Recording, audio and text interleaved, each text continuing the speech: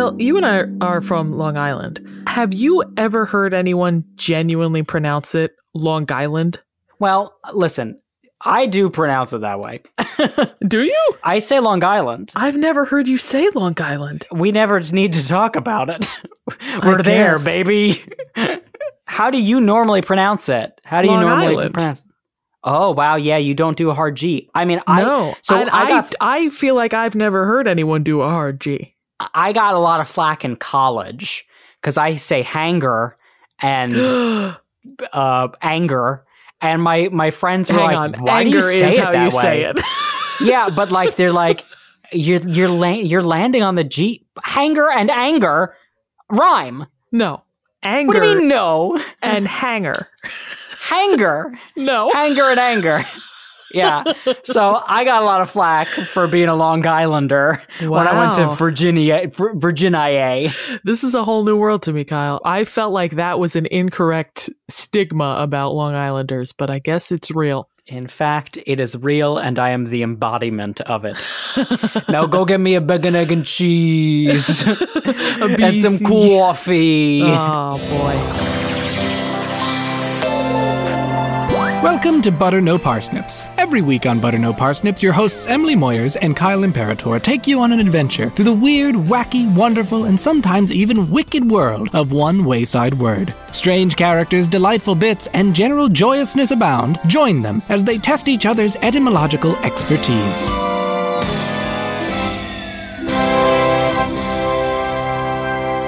Hey! How diddly, the normal Long Island greeting, everyone. Yeah, that's Welcome to Butter No Parsnips. I'm Kyle Imperator. And I'm Emily Moyers. And Emily has in store for me today, I can only assume, something that's going to make me feel even more self-conscious about being a Long Islander. I mean, we're going to find out. It might. Well, listen, I deserve it, lay it on me. All right, let me lay it on you, Kyle. Kyle, your word today is Shibboleth. Shibboleth.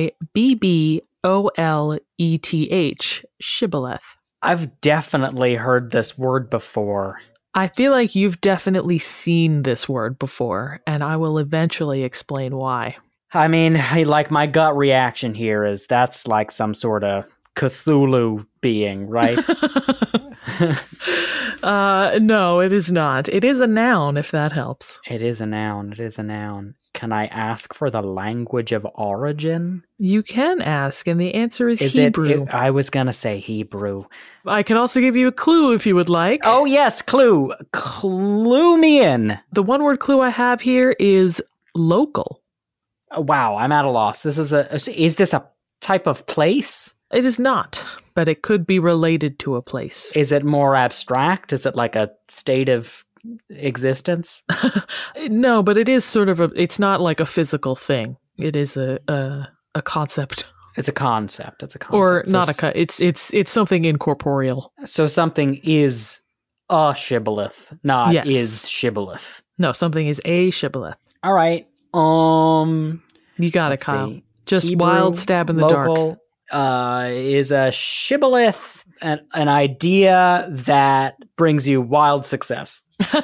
A shibboleth. How does that relate to local? Oh, like a local business. I don't know.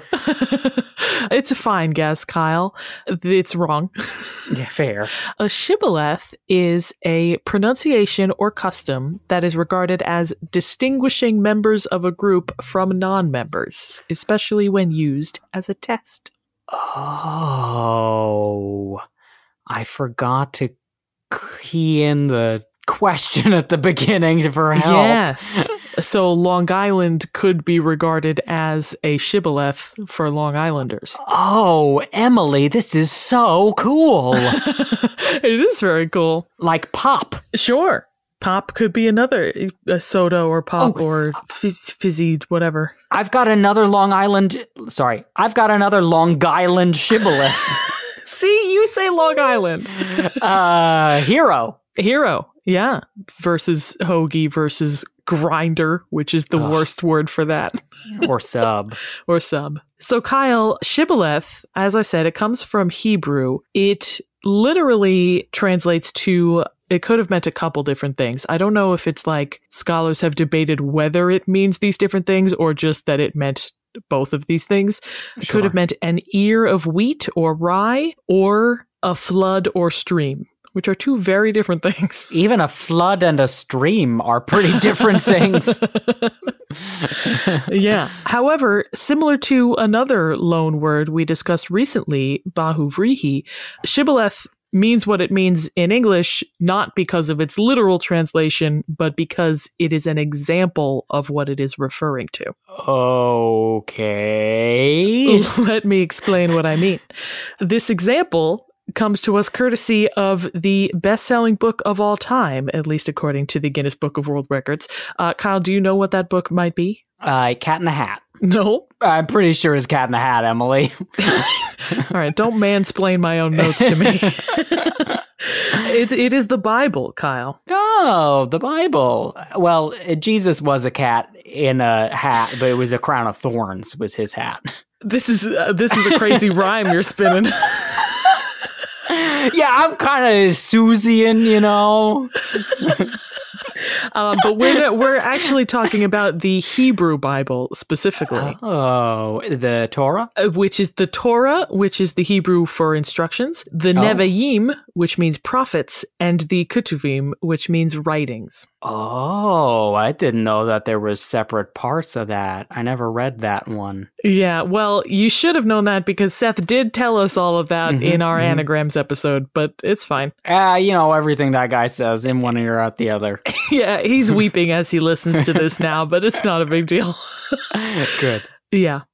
The passage that I'm going to quote for us is from the Nevi'im, more specifically from Sefer Shoftim, or the Book of Judges. And more specifically than that, from Judges chapter 12. The first lines of Judges chapter 12 describe a battle between the people of Gilead and the invading tribe of Ephraim. The Gileadites defeated the Ephraimites, but some of the surviving Ephraimites tried to flee across the river Jordan, trying to pass themselves off as, you know, just regular locals out for a walk. Definitely not this army that you just defeated. Yeah. What do you mean we're trying to ford a river?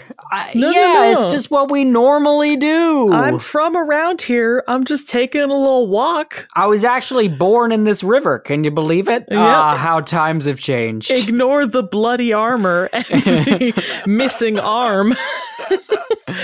But here's the thing, Kyle. The Ephraimites spoke a slightly different dialect of Hebrew than the Gileadites.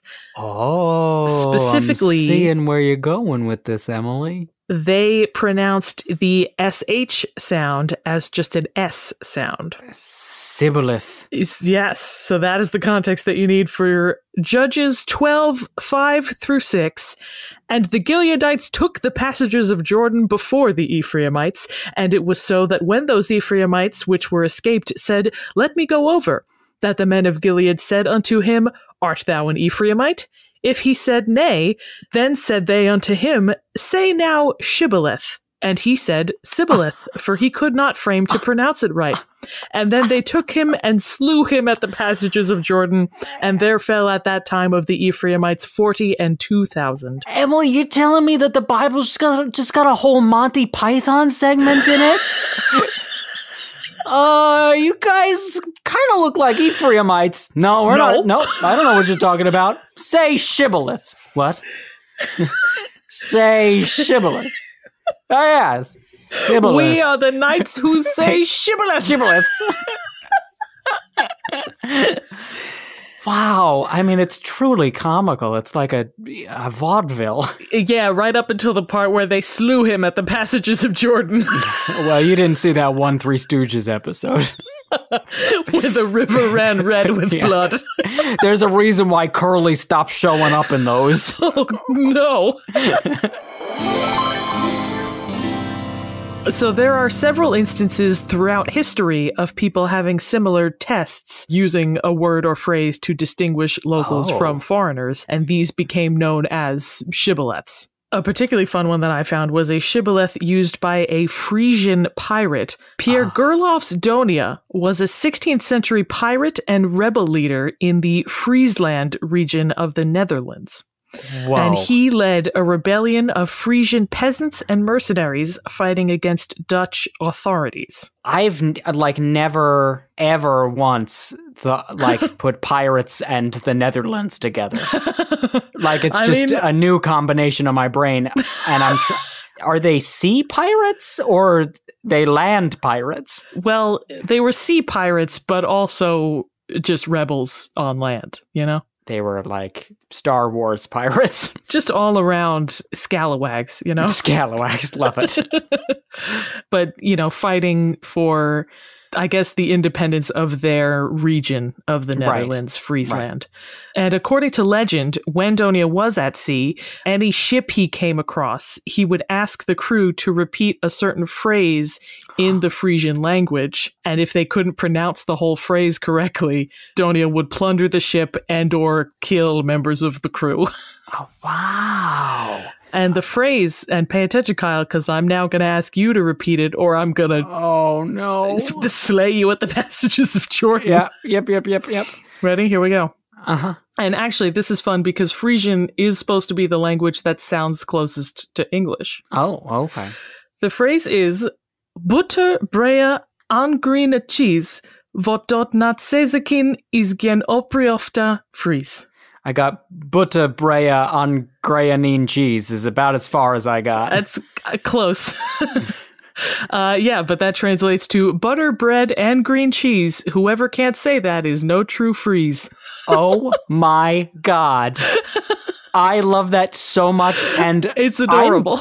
I think I'm in love with that language. It's a fun so language. Close to English. It is, yes. And it's because Old Frisian and Old English were super close, so they just sort of developed in parallel to each other. Can you say that again in Frisian? Butter, brea, angrine cheese, wat dat net sezekin is gen opriofta Fries. I think is how you say it. I learned this very hastily. I am not a true Fries. It's so much better than I could do. I love that. So, shibboleth in that metaphorical definition to refer to any sort of test word or test phrase, that usage in English goes back to around the mid-1600s. But another usage evolved out of that, which is just using shibboleths to mean an old saying or a widely held belief. Oh. Yeah. And a slightly interesting side note about that, I found that definition listed on several dictionary sites, but not in the Oxford English Dictionary site, which is rare because usually the OED is the most thorough in its definitions. I feel like I've come across that before in some of my words. They are the most thorough, but they're very Anglo-centric. Sure. So they do miss things every now and then. And so I imagine they might miss English, American English stuff, but they're also going to miss Frisian English stuff and Hebrew English stuff, Sure. But according to Merriam-Webster and Wiktionary, shibboleth can also refer to a long-standing belief associated with a particular group and usually regarded by others as empty of real meaning. An example quote that I found was the conservative shibboleth that the only good government is a small government. Oh, where it's just a slogan, but to the actual group that uses it, there is meaning. Shibboleth can also mean a widely held belief, particularly a false belief. For example, my belief that Long Islanders don't say Long Island, or other people's belief that Long Islanders do say Long Island. Wow. It could be a shibboleth. Yeah, absolutely. A shibboleth can also mean a truism or platitude. Are you familiar with those words, Kyle? A platitude, I always thought was a nicety, just a nice thing that you might say to someone. Yeah, it's sort of an empty statement, or empty can be sure. A statement that sounds wise but isn't really saying anything. Things like "it is what it is" or "nobody's perfect," that are just stuff you say.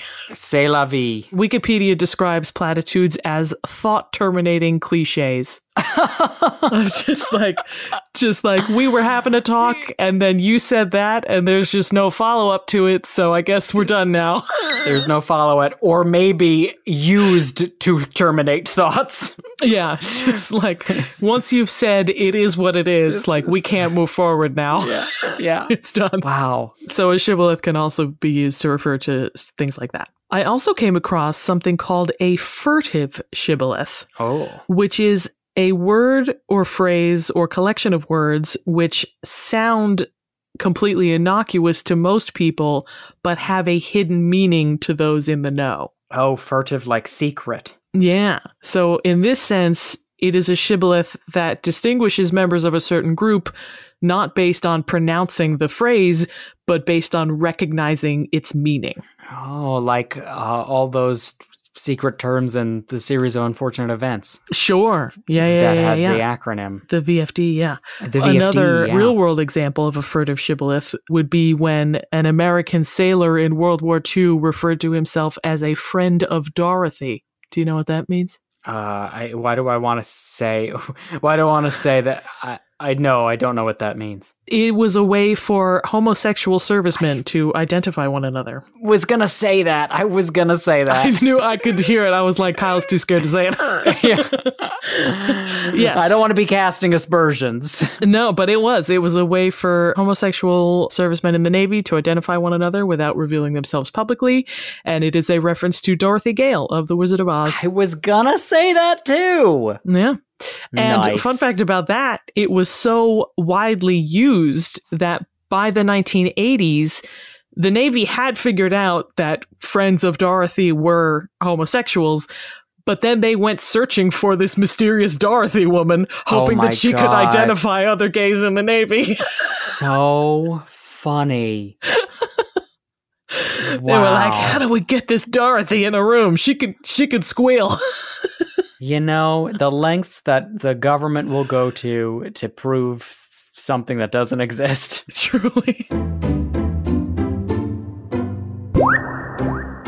Last thing I'm going to talk about, Kyle, is that shibboleth also has a meaning in the world of IT. You couldn't see my face there, but I did that meme where the guy makes the face.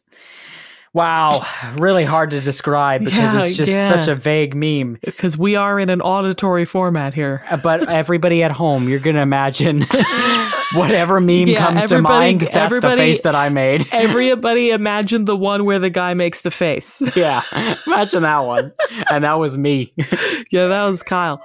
Yeah, so this is the context where I think you have probably seen the word shibboleth.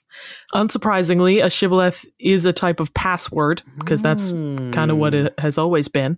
It is what's called a single sign-on system, or an SSO, where individuals who are part of a trusted group can log in once to a sort of host server, and then that server provides them access to several other servers.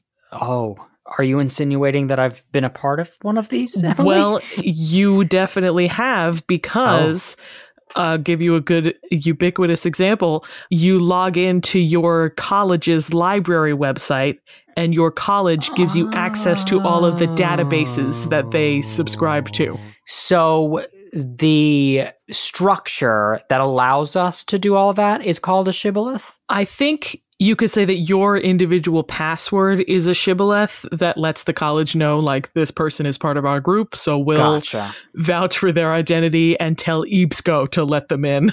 But also there is like a software company, I think, called Shibboleth that like manages those types of systems.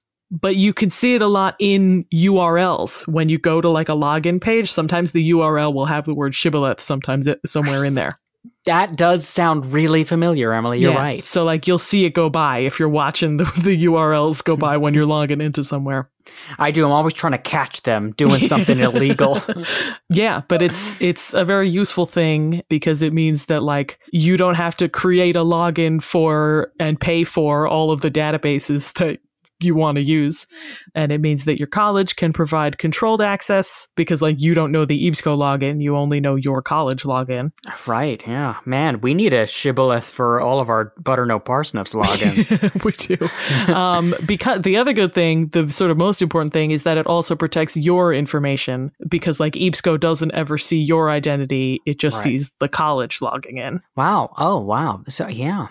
Just a fun little IT thing there. But it's a place where you can... IT thing. Fun little IT thing. But it's a place where you can see the word Shibboleth out in your real life. If you're logging into something, check the URL. It might have the word Shibboleth in it. Yeah. I mean, guys at home, what website should we tell them to go to search for a Shibboleth? Lexiconicon.com. There you go. There you go, everybody. Wow. Nice.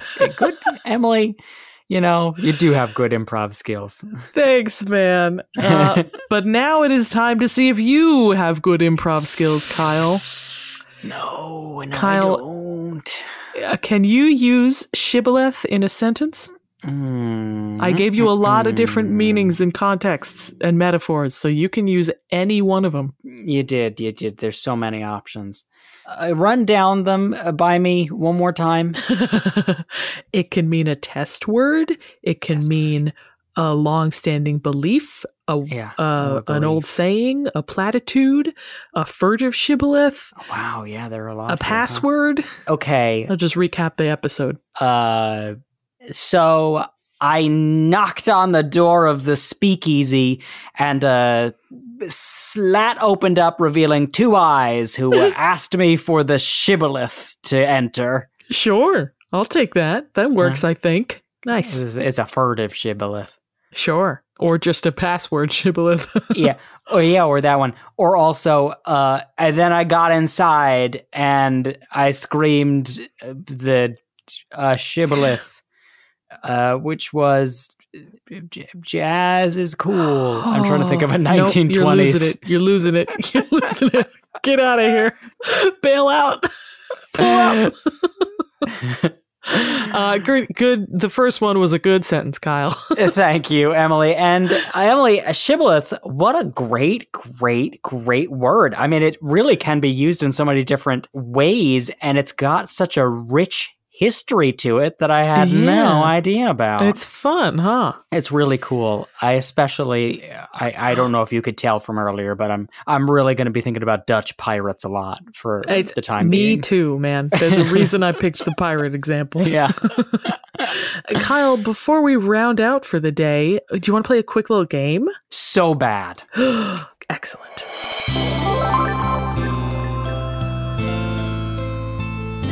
The game I have for you is called Incognito, and how it's going to work is I'm going to give you a series of questions about various places in the U.S., and all of the answers are shibboleths, which might separate locals from outsiders of these places.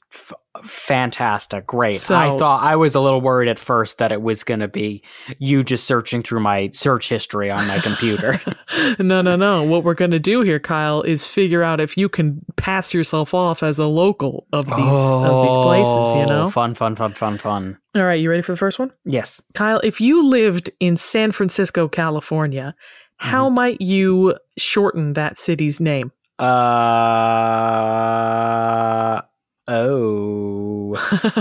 got two that are coming to my mind, but I'm trying to think of what they would say in San Francisco. One of them is what the locals prefer. My guess is they prefer San Fran. Incorrect. Okay, can I guess the other one? Yeah, and just not get a point? Yeah. Frisco. No. Shit. What is it? No, locals call it SF. Oh, so bad. Yeah, but if you go there and call it San Fran, you are labeling yourself a tourist. I mean, I'm a big fan of that city. It's a good city. Well, if you ever go, call it SF.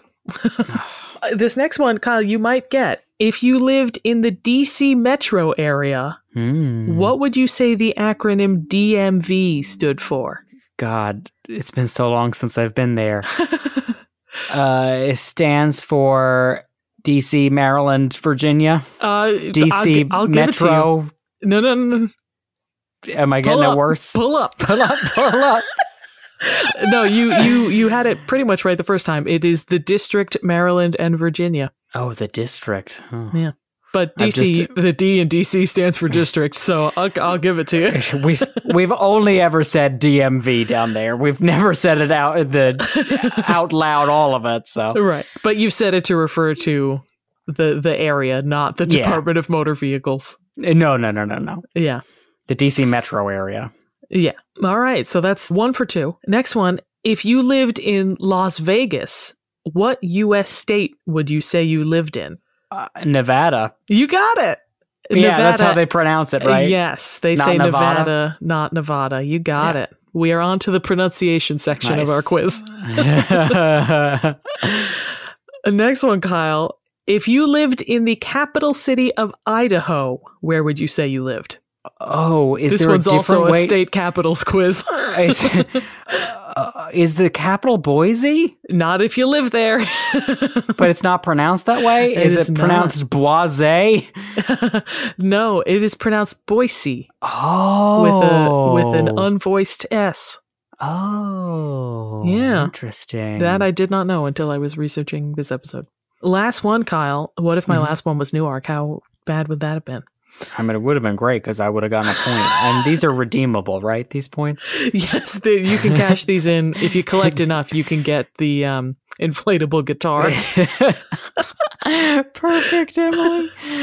All right, last one. If you lived in a certain city in Virginia, the name of which means good view in Spanish, where might you say you lived? I mean, I'll tell you, it's a name of a lot of cities and towns in America and probably other countries as well. But this in particular, in Virginia, they pronounce it a crazy way. Is the spelling the important? I mean, is the pronunciation the important part? Yes. Can you spell it out for me? Yes, it is Buena space Vista. Oh my God. It's not pronounced Buena Vista? Not in Virginia Vista? And not in Colorado. Can I guess what other pronunciations there might be? You can. Buena Vista? No, that would be at least a solid attempt. This is worse. Okay, give it to me. Buena Vista. What? Yeah. What? Yes. In Virginia and in Colorado, they both pronounce it Buena Vista. Oh my God. Horrendous. Listen, I don't want to bring this back around to a recent tragedy, but that's like when East Palestine was in the news recently. Yeah, no, it's crazy. I'm really gobsmacked. Why is the town even named that if they can't pronounce it right? It's a great question. Did one Spanish explorer pass through, name the town, and then say, good luck? Wait, but how do you down and how do you pronounce this? I don't know. Figure it out. You can't go wrong. It's all phonetic. It's perfect. He just put like the kerning was off, so there was a little gap between the E and the N. So they were like, "Oh, B-U-E is Bew."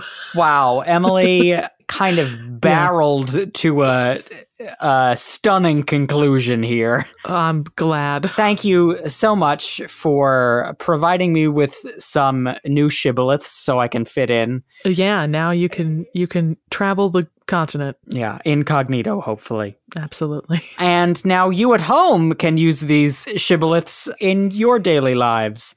And if you liked learning about these shibboleths, remember that you can find Butter No Parsnips on social media, on Facebook and on Instagram at Butter No Parsnips Podcast. And if you liked today's episode, consider giving us a 5-star rating or review wherever you heard us. And if you really liked today's episode, consider donating to our Patreon at patreon.com/butternoparsnips.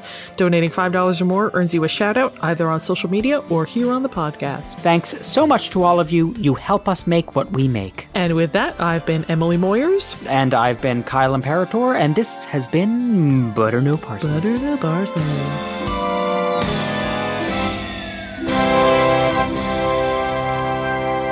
Thank you for listening to Butter No Parsnips. Butter No Parsnips is produced by Seth Glicksman, Emily Moyers, and Kyle Imperator. The theme music and additional music is by Kyle Imperator. If you liked listening to this episode, subscribe and give us a good rating and or positive review wherever you heard it. If you really liked listening, consider donating to our Patreon at patreon.com/butternoparsnips. There you can get bonus content you can't get anywhere else, like the monthly Patreon exclusive podcast Buttered Parsnips. Your support means the world to us and encourages us to keep making more. Thanks in advance, and we'll be back next week.